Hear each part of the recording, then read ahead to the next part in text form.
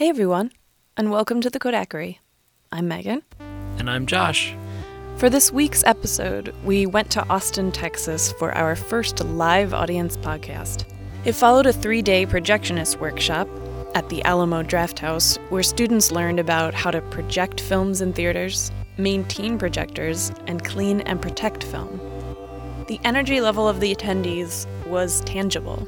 There is a living, breathing thirst for the knowledge needed to sustain film exhibition, the third branch of the motion picture industry, alongside capture and archival. Our guests, Rob, Antonella, and Jason, were buzzing with the excitement of film after being reinvigorated by the interest at the workshop. The demand is increasing for the authentic film-on-film experience, and we at Kodak are thrilled by it. While exhibition may not become what it used to be, the demand is growing and we love it. We sat down with our guests to talk about how the workshop went and to discuss the medium of film. So let's jump into the Kodakery and talk with them.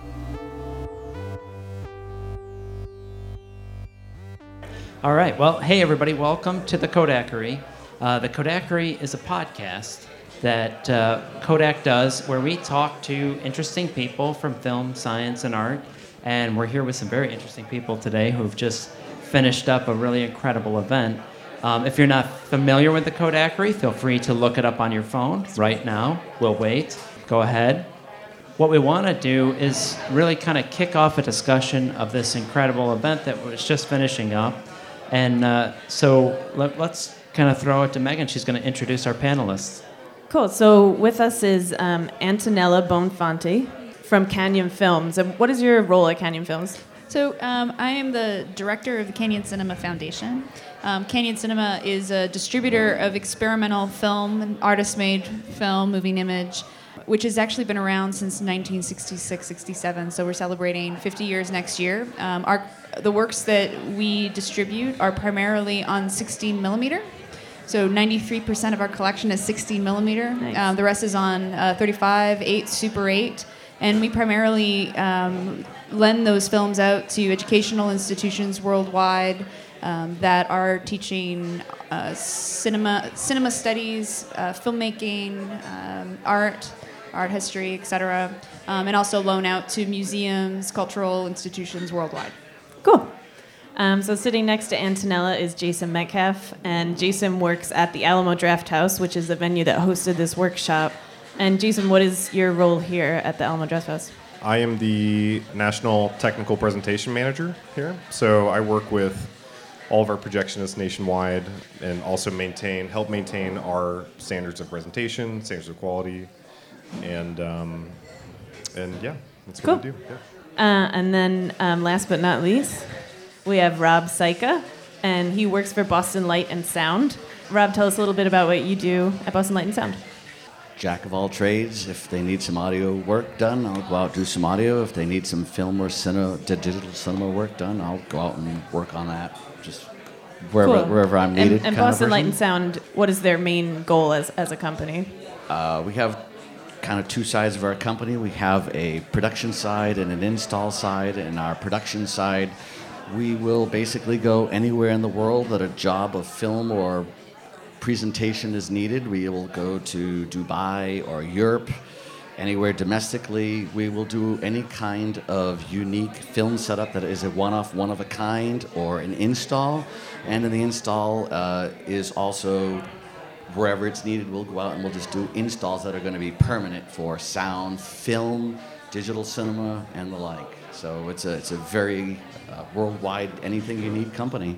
Cool. So let me see if I get this right. Antonella makes sure that the film is archived properly. So then Rob comes in, he makes sure that your projector is working properly and that you can hear it. And then Jason makes sure everything is up to snuff and that you can see it and hear it at your local theater properly. Right? Did I get that right? Exactly. Yeah. Okay. Cool. Right on. So let's tell everybody why we're here in Austin. What's been going on the last couple of days, the last 3 days? And so we're at a film projection workshop that's been sponsored by AMIA and then the other groups that we've mentioned. What have we been teaching the students, and why is this important? So it was a 3-day workshop that touched on kind of all aspects that a projectionist would need to know to make sure to properly handle a film, inspect it for projection, to be aware of the type of maintenance they need to do on their projectors so that when the film is being run, it's not being compromised in any way. And also, beyond that, kind of the greater framework in which 35 millimeter, the greater framework in which 35 millimeter, access to 35 millimeter prints happens through archives, private collectors, and whatnot, and what the standard of care for those materials should be. Okay. How many films would you say are projected today, maybe like percentage-wise? Do you know? I mean, it's very small, especially when you are including first-run films. Probably more than 99% of all film today is projected digitally. But, you know, here in Austin, we have 3 great venues to watch. Well, more than that, but we have Alamo, Austin Film Society, and the Paramount, who are all running film regularly. And most major cities have a theater that you can go and watch film at. And so I think that the desire and practice is very much alive today. Yeah. So, yeah. Well, I mean, my next question would be then, why is it so important? Why is there a room of 40-some-odd people that went to the workshop here? You know, why is it so important? I mean, I think it's particularly important now, and Robert will be able to talk to this also a little bit more, in that throughout all of film history and all of the years that film was being shown in cinemas, there was always an opportunity for apprenticeship. An opportunity, there was, you know, somebody up in the booth who was usually open and willing to teach someone from the younger generation their craft. A craft that many people who are committed to it fell in love with at some point in a way that, you know, we watched some clips from a film earlier today called The Dying of the Light that is, you know, it's really truly cross-generational.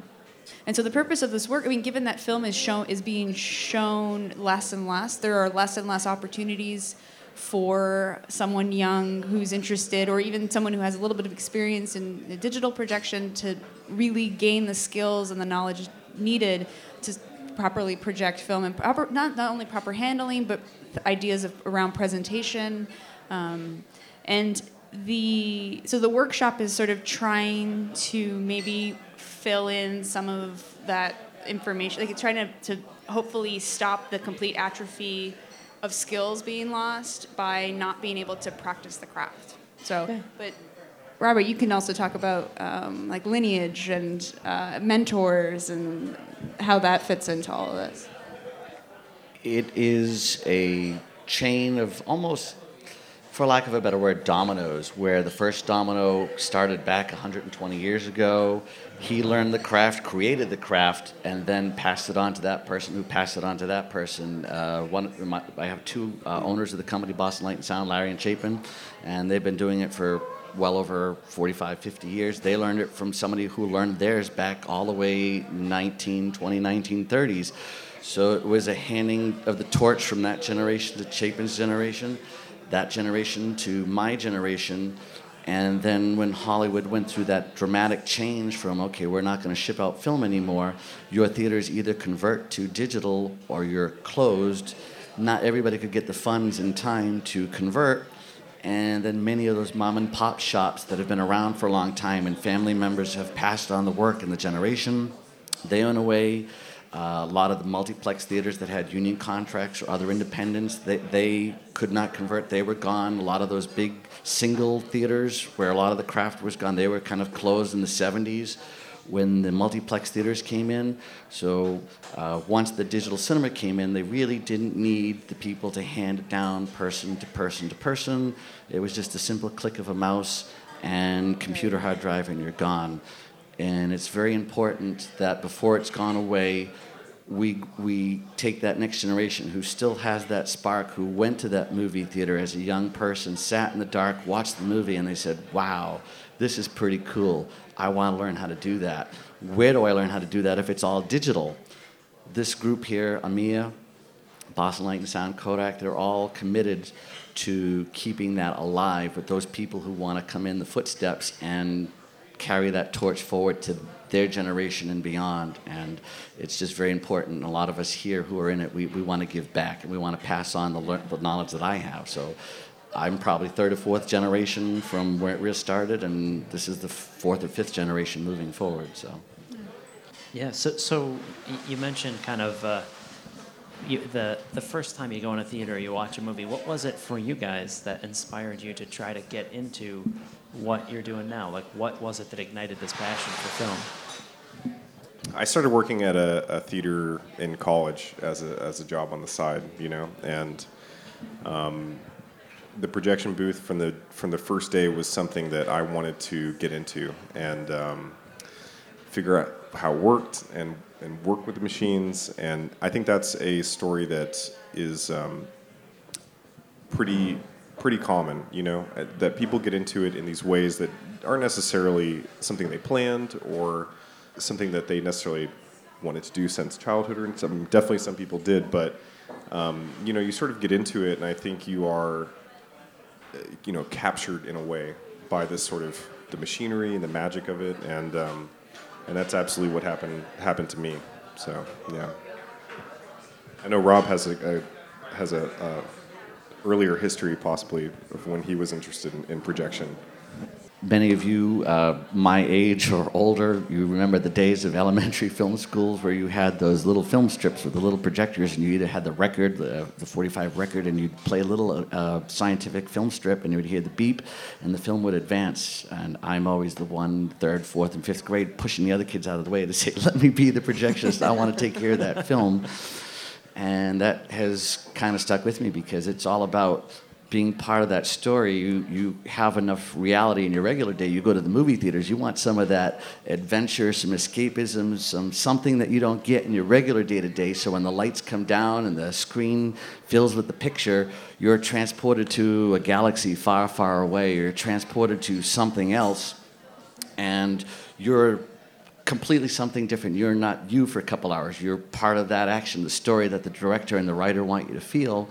And you have a choice. You could either be on one side of the camera or the other. And I said, well, I think I might like to be on the part that entertains those people. I can either entertain the people on either side, and I'm on the side of the camera. I'm where the rubber meets the road. One set of people make it, and the other set of people project it. And we are that last line of what those people see, and help that director bring their intentions and their dream to the masses. Right. And that's well said.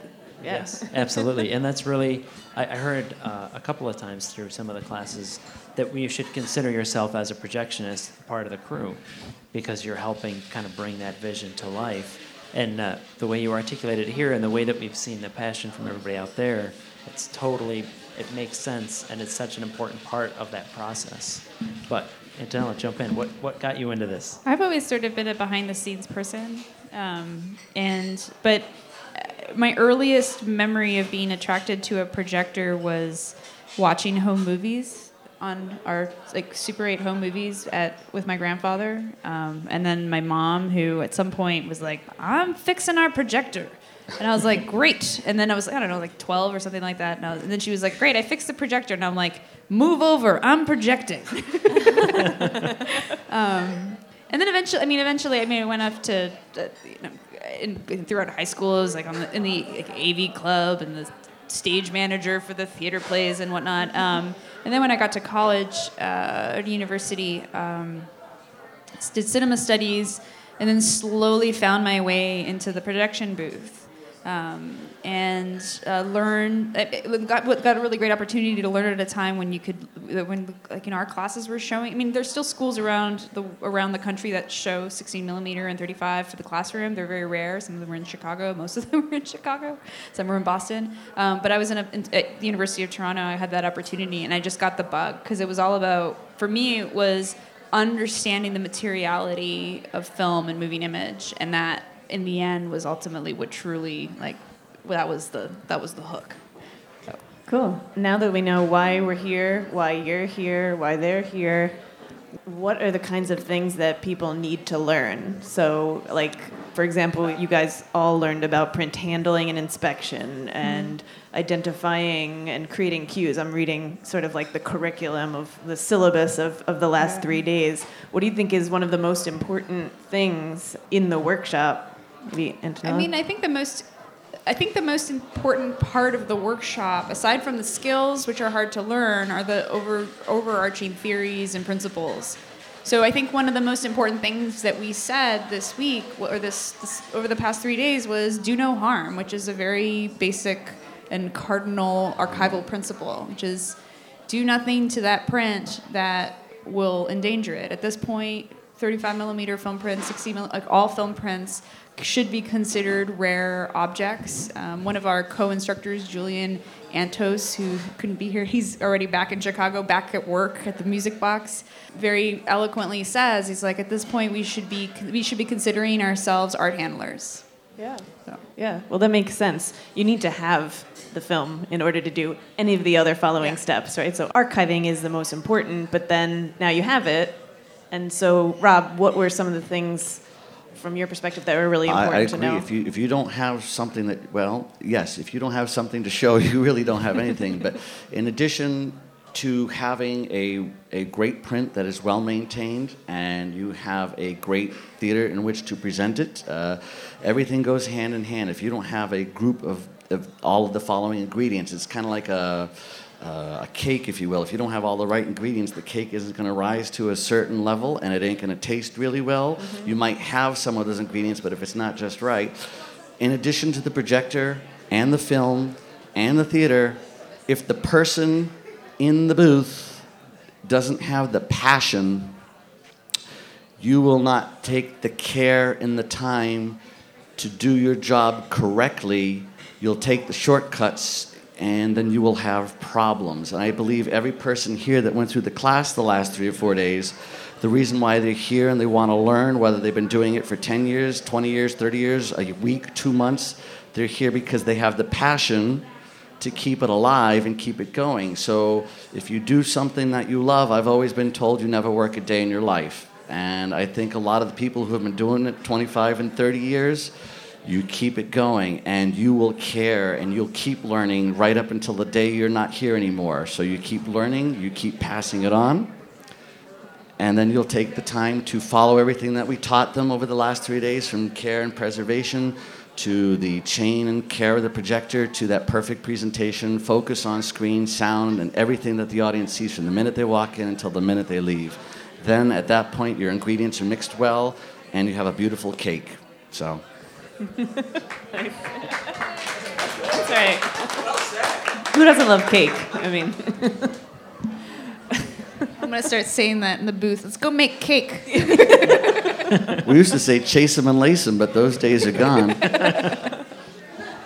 So, Rob, you were a part of the Hateful Eight, sort of resurrecting 70 millimeter. So do you think things like that have increased the interest of film in general, sort of road shows like that? I would like to think so. I would really like to hope so. We, as the team who put it together, we kind of went to some theaters across the country, and we were like little flies on the wall, and we would stand in the back of the box office area, and we would watch these people that we didn't know. They would walk in, instead of saying, can I have 2 tickets for this or 2 tickets for that, they went, I want a couple tickets for the Hateful Eight in 70 millimeter. And it was kind of wow, that first time you heard somebody walk in the door and say, I want to buy a ticket for something in 70 millimeter. It's like, hey, pick up the phone. Like, I just heard a couple, and they said, yeah, I just heard that here at my box office.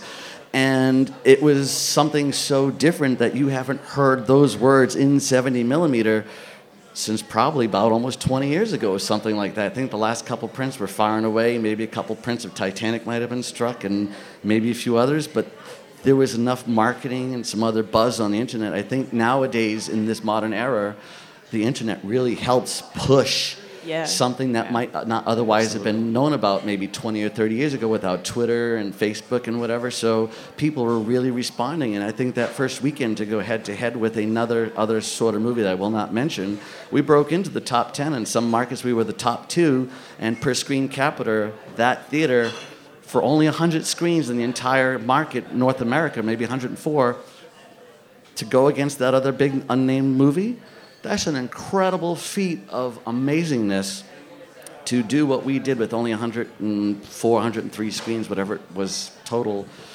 That tells you something, that the interest is still there in the public to see something. If it's done well, put together well, and presented well, you have enough interest that you can keep it going forever if you continue to keep that quality and the passion. Yes. We extended our run in Austin. I mean, we ran over 2 months of Hateful Eight, 4 shows a day, changeover, and all of the projectionists that worked it were like, their upper bodies were huge afterwards because they doubled up the reels, and they were like 50 or 60 pound reels. And we were actually really surprised at the turnout because we were selling out shows midday on weekdays, and people really responded to it, and they came because it was on film, because it was not just 70 millimeter, but Ultra Panavision, and just they knew what they wanted, and we're lucky to have a great film community in Austin that appreciates 35 millimeter and 70 and smaller formats as well. So, do you see audiences coming into the 35 when you guys are doing the 35 showings? I mean, are you seeing a lot of interest, like from a consumer standpoint? Do you see people coming in saying, "I want to see the film," not just the Hateful Eight, but in general? What is the response when people come in, and what do you guys hear? We were lucky because we have some programmers from back in the day that really drove home film on film and watching movies on the formats in which they were created.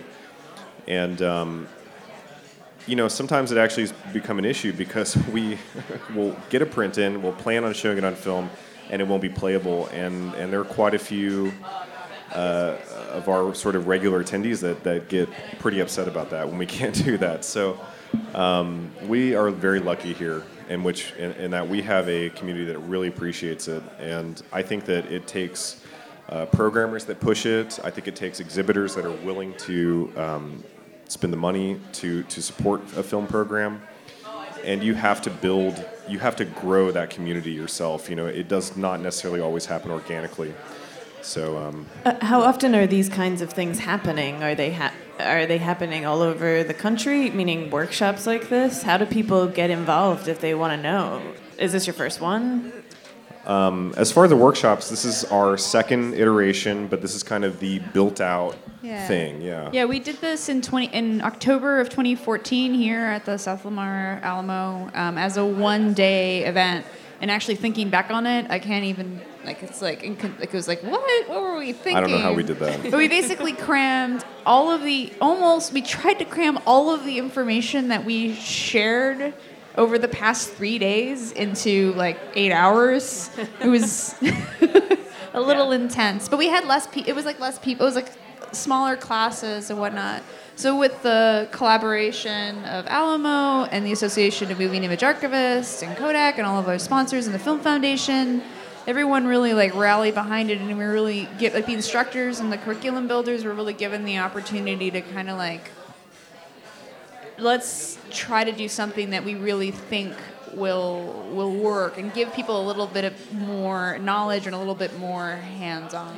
And it's still evolving. So, yeah. But, as far as other workshops, there's not really anything out there. And it touches on kind of what Rob was talking about, too.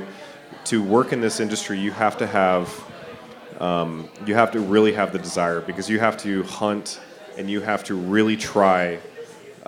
You have to make an effort to learn this stuff, and it's not easy. There's not necessarily a key text that you can just refer to and say, I'm going to read this text and we'll learn this practice. It takes hands-on experience. Apprenticeships, and we're hoping to sort of create an environment in which we can translate that to a larger group, although 35, 40 people, relatively small, and also take it around the country in the future. So. Yeah. It's going to be such an important thing to be sure that this infrastructure gets built back out, and that kind of the atrophy that's happened can be replaced. And the passion that we saw from everybody here is really inspiring, and I'm excited to see where we can take this in the future. one of the things I just wanted to kind of back to for a second was you were mentioning like sometimes you get prints and they're not usable, they're not playable. Can you talk a little bit to like what is the state of kind of film archives and the prints that are available today? Right, well, it kind of depends. And something that we try to touch up on the workshop is if you're loaning from one of the major archives in the United States or abroad, George Eastman Museum, Academy Film Archive, Cinémathèque Française, etc., you're going to receive a print that's projectable because their whole mandate is, and their whole mission is to, protect and preserve and to provide access to materials that are in very good condition, that will be projectable.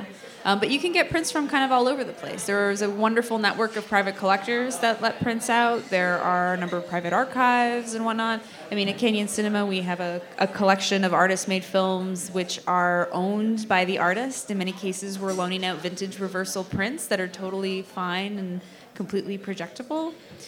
So there's kind of like a whole run of the gamut. And when you're maybe working with, like, when you're potentially finding prints from, or like sourcing prints from places that don't have the infrastructure to really necessarily inspect or ensure that a print is projectable, that's where the judgment of the projectionist and the person doing the inspection comes in. So they have to know what they can safely show and what they safely can't. But there's a lot of completely projectable, wonderful material out there that is vintage. So, yeah. As far as I know, there's just a few hundred, and by that I mean about 200 to 300 theaters in the country. They're showing film regularly, and Julian and Rebecca actually, who were instructors here, are part of an organization called Northwest Chicago Film Society, they're incredible, and they do amazing things with no resources, basically. Yeah. And they have a working list, basically, that they maintain of these theaters. And it's not very many, but I think that what's happened is the quality theaters have maintained. And we don't necessarily feel like, if you're not showing film well, we don't really feel like that practice needs to be sustained. I mean, you have to have a quality program at this point. And so I think at this point we're down to the great theaters in the country. And I'm going to give a shout out to the micro cinemas out in the world. All of the underground spaces, art galleries, people who are bringing in projectors, 60 millimeter projectors to show artist-made film. Like, that's one of the ways that an interest in seeing art on, using artists using film as their chosen medium is being propagated. That's where a lot of young people are seeing it. In San Francisco, the San Francisco Art Institute was home to a myriad of filmmakers who are part of sort of the canon of experimental film.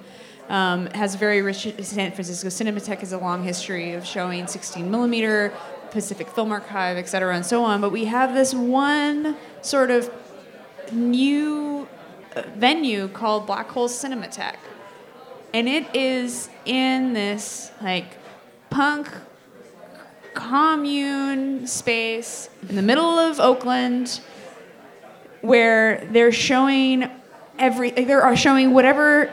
The cutting edge of what I would say is artist-made moving images, and you go there and you see young people, young 20-somethings who've never seen have no connection to analog, to their home movies being on film, to even probably in their lifetime having seen film in a multiplex, right?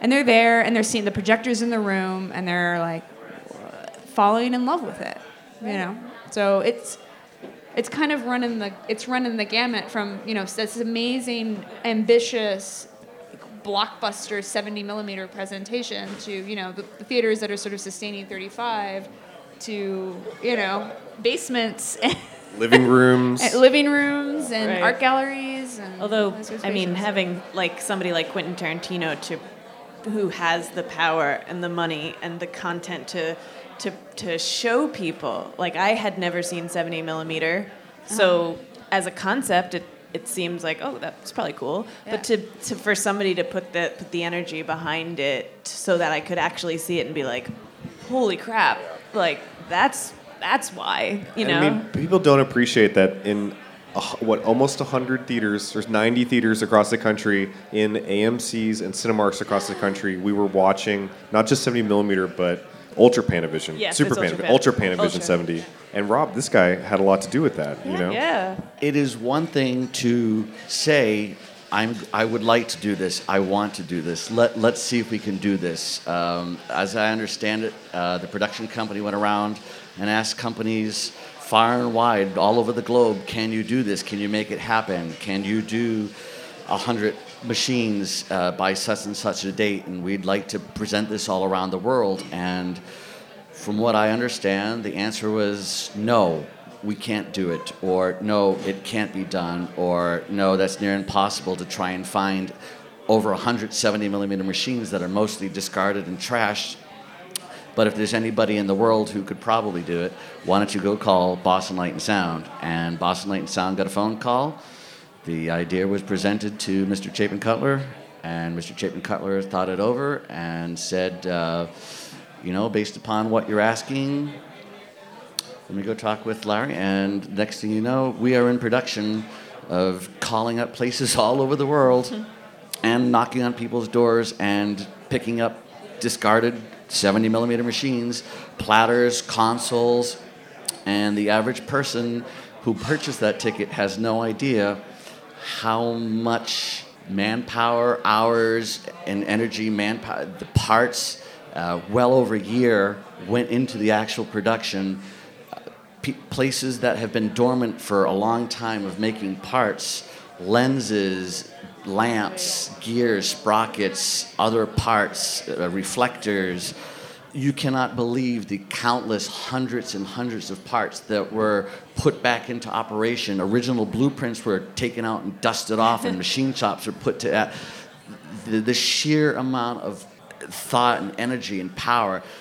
And then take all that, put it all together with all those out, and then just the love, because everyone who worked on the project, the owners, the people, it became this common bond, the goal, the finish line. Like people said it can't be done, we're going to prove them wrong. And I'm happy to say, damn near almost killed me. I was in the hospital. But the passion, and I said to somebody, I'm going to do this or die trying. And that almost came true. But I'm happy to tell you that on the opening day, last year, December 2015, we hit the goal of what was asked of us. And we hit all 100 plus machines all over, and our failure rate was way less than what was thought of, and I think it was said something in the neighborhood of 1% versus digital, which was 3 to 4%, and that 1% was probably something due to shipping damage or human error for just a light mistake, and it was rectified right away and back up and running. So there was pretty much no shows lost. So to turn everything around in under a year, put something in place that never existed, and do what we did that hasn't been done over 20 years is a sheer, we should call that show Modern Marvels, and have them come down and interview us. And had a lot of people tell me that they wish they got it because their phones were ringing off the hook saying, are you going to be showing Hateful Eight and 70 millimeter? And they were sad that they weren't on that list, but our phones were ringing saying, hey, how do I get involved in that? How do you ship me a projector? And we said, sorry, we're not the ones making that call. You got to go call the production company, pick up the phone and call them. The demand was unbelievable. The phones are ringing off the hook from all over. They want to show it in 70 millimeter.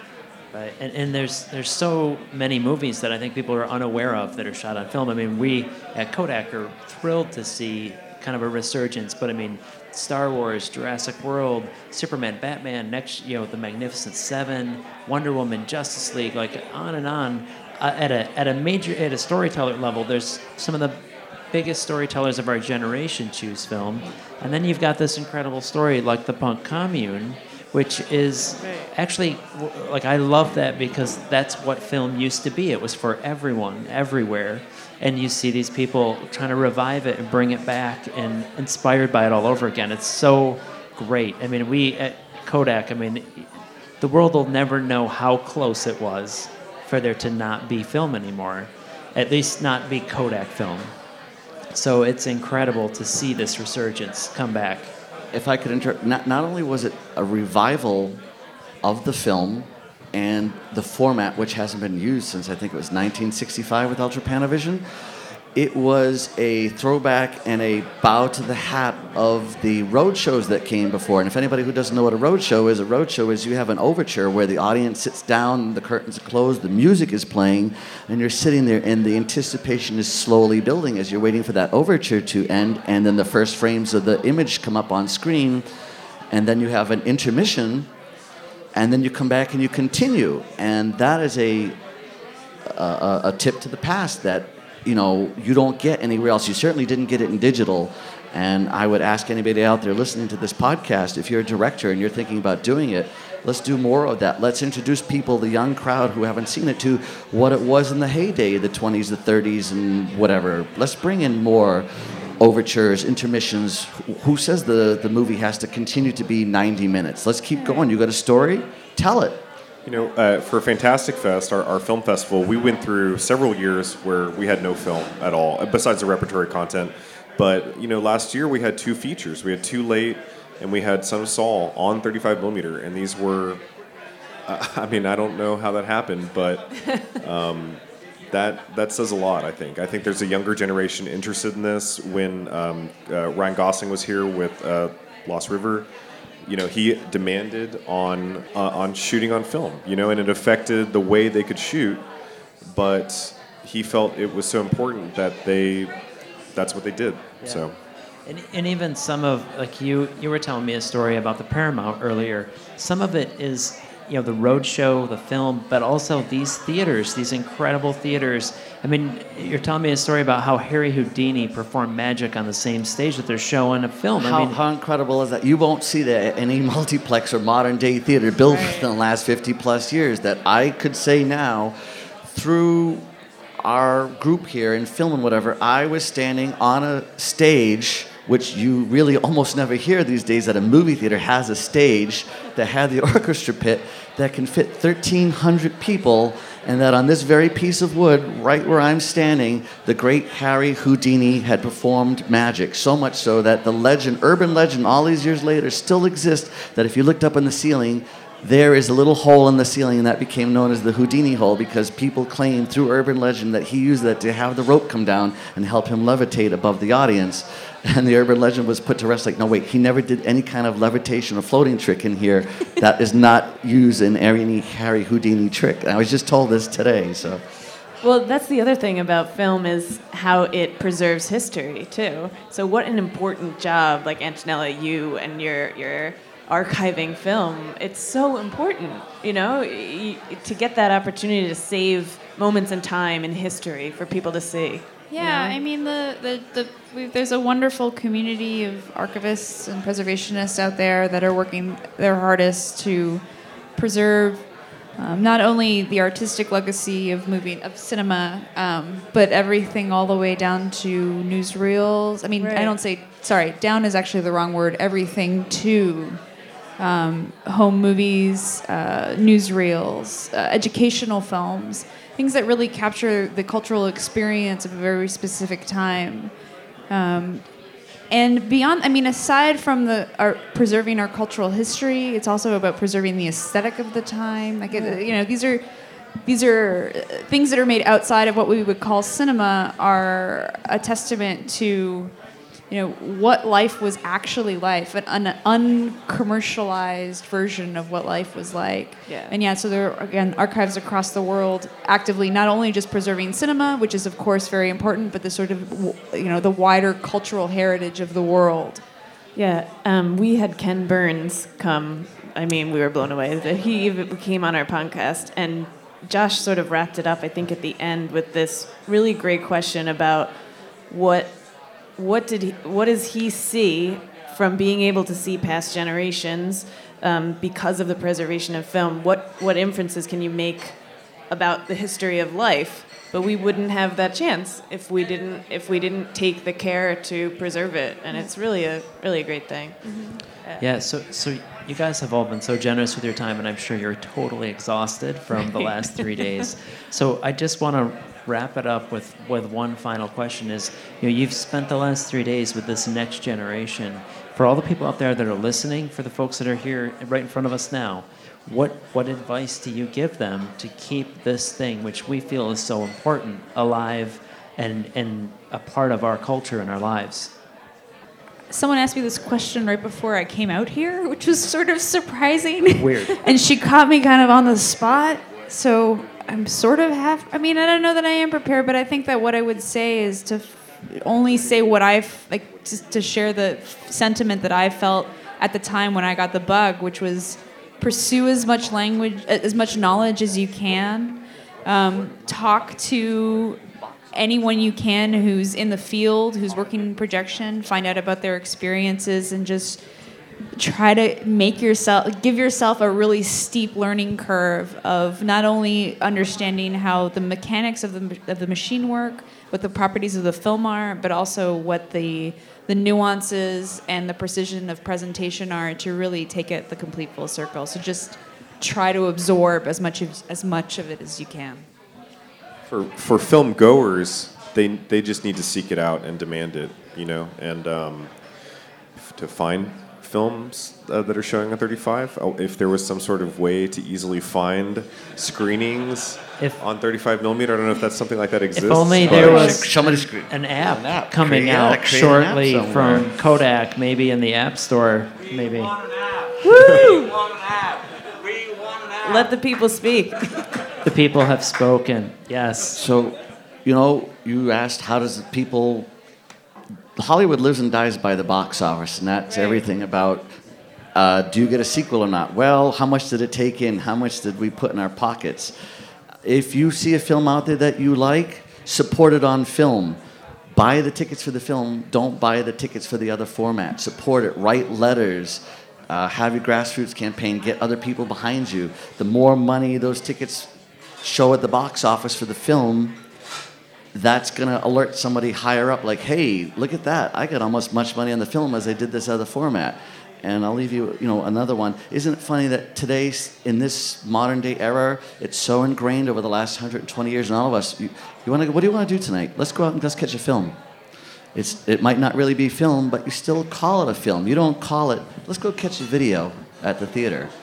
Video is TV. TV is something that you have at your house. If you go buy it for a film, a format that's not celluloid, you're just watching, you're paying for a giant TV. Film is something that has been ingrained in all of you for...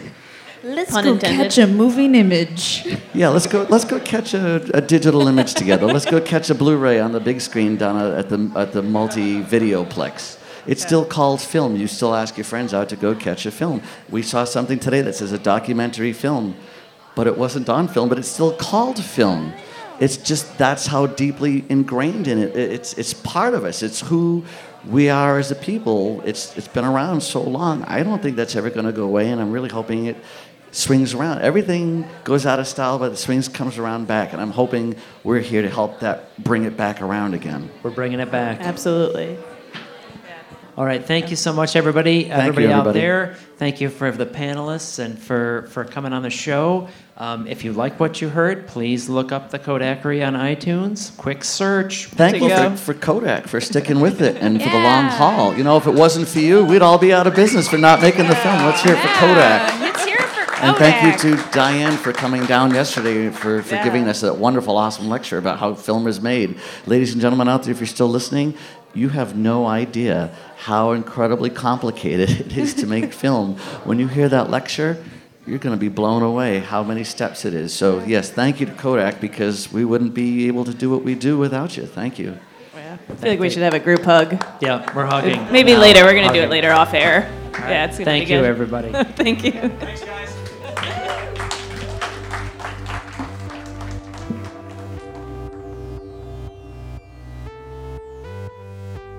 It is a great satisfaction to be able to speak to you through the medium of this wonderful invention.